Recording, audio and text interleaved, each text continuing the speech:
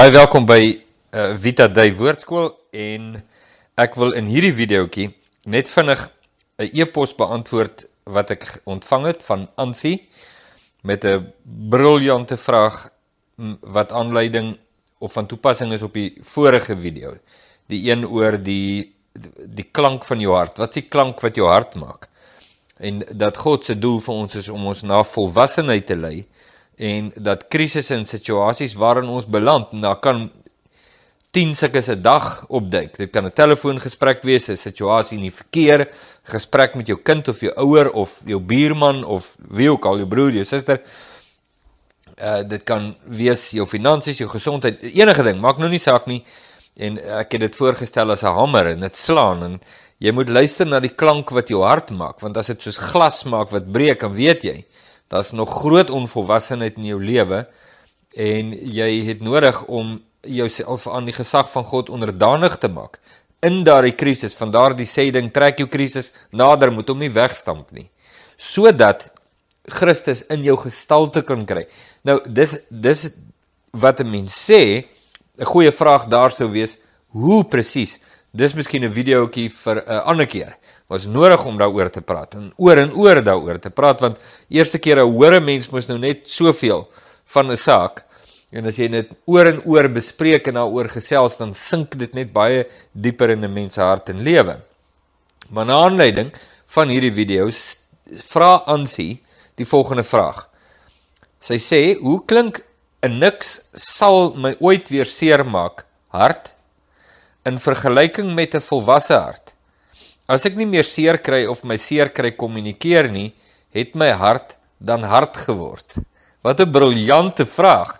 Dankie Ansie vir die vraag.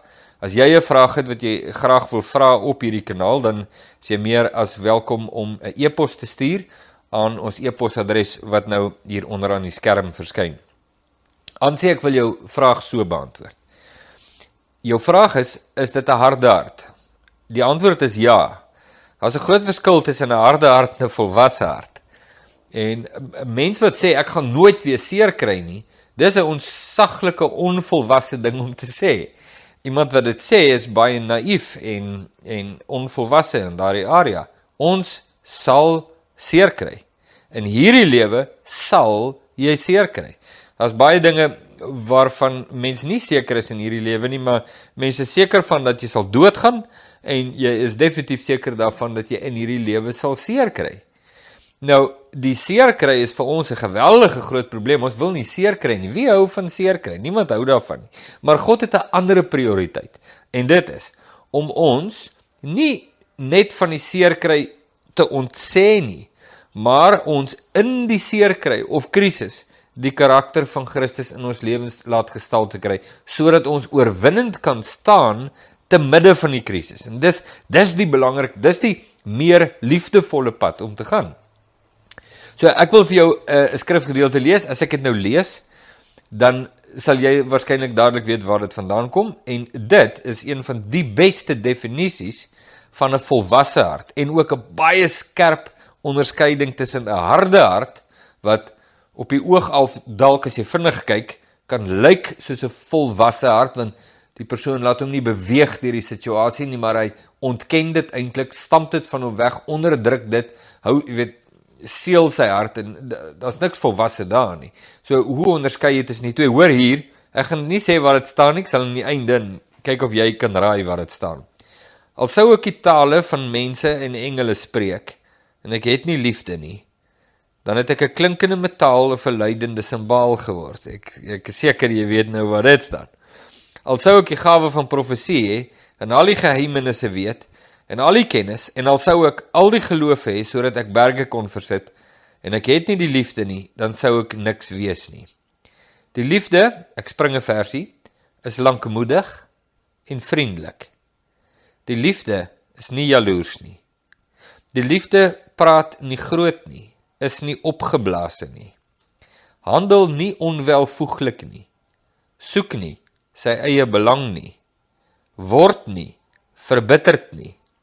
Dit is 'n groot, hè? Reken die kwaad nie toe nie. Is nie bly oor die ongeregtigheid nie, maar is bly saam met die waarheid. Dit bedek alles, glo alles, hoop alles, verdra alles. Een van die beste beskrywings van hoe die karakter van Christus lyk, wat 'n volwasse karakter is. En dit is nie dat ek my hart toesluit agter staaldeure nie. Dit is dat ek juis in my krisisse dit kan nader trek en in daardie krisis aan Christus onderdanig raak, sodat hy in my gestalte kan kry. En ek wil net afsluit deur vir jou 'n voorbeeld te gee. Jy sien, Ansie en miskien enige ander kyker wat dalk 'n soortgelyke vraag het. Ons default setting is heeldag om die fout te soek in die ander ou en in beheer te wees. Ons betaal baie geld, spandeer geweldig baie energie en tyd en drome en fantasie en dink en beplanning aan in beheer wees. En ons is baie onderlê en belese in die gebreke en in die foute van ander. Van die president, die regering, jy kan so afgaan in die lysie, al jou gesagsstrukture, jou pa, jou ma, jou werkgewer, jou onderwysers, jou vrou, jou man, jou kinders, jou ouers, jy weet, jy is belese op hulle gebreke. Maar die een ding waarvan 'n onvolwasse hart baie min weet, is die ware toestand van sy eie hart. En iets wat baie sterk na vore kom hier, is wat gaan in jou hart aan? Jy sien, ek en jy kom in 'n krisis en ons sê, ja, maar dis hy wat onredelik is en hy is onregverdig en hy is liefdeloos en hy is boos en hy is, jy weet, hy. En dan wanneer ons voor God gaan staan met hierdie, kan jy dit glo, tipe houding, dan hoor ons dikwels dat God sê, en die onreinheid van jou eie hart? Hoekom dink jy die onreinheid van jou eie hart is minder ernstig? Is die onreinheid van die ander ou.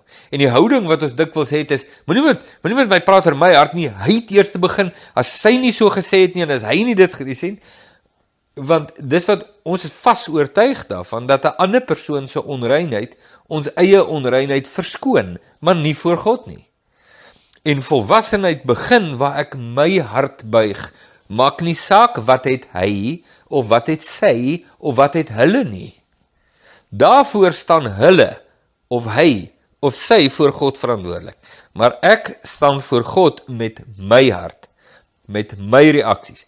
En die oomblik wanneer ek dit snap en verstaan en buig my hart, om te weet, hierdie persoon het my nou so hanteer en hy of sy of hulle was verkeerd, maar my reaksie teenoor hierdie, of in hierdie situasie, voor God is onrein.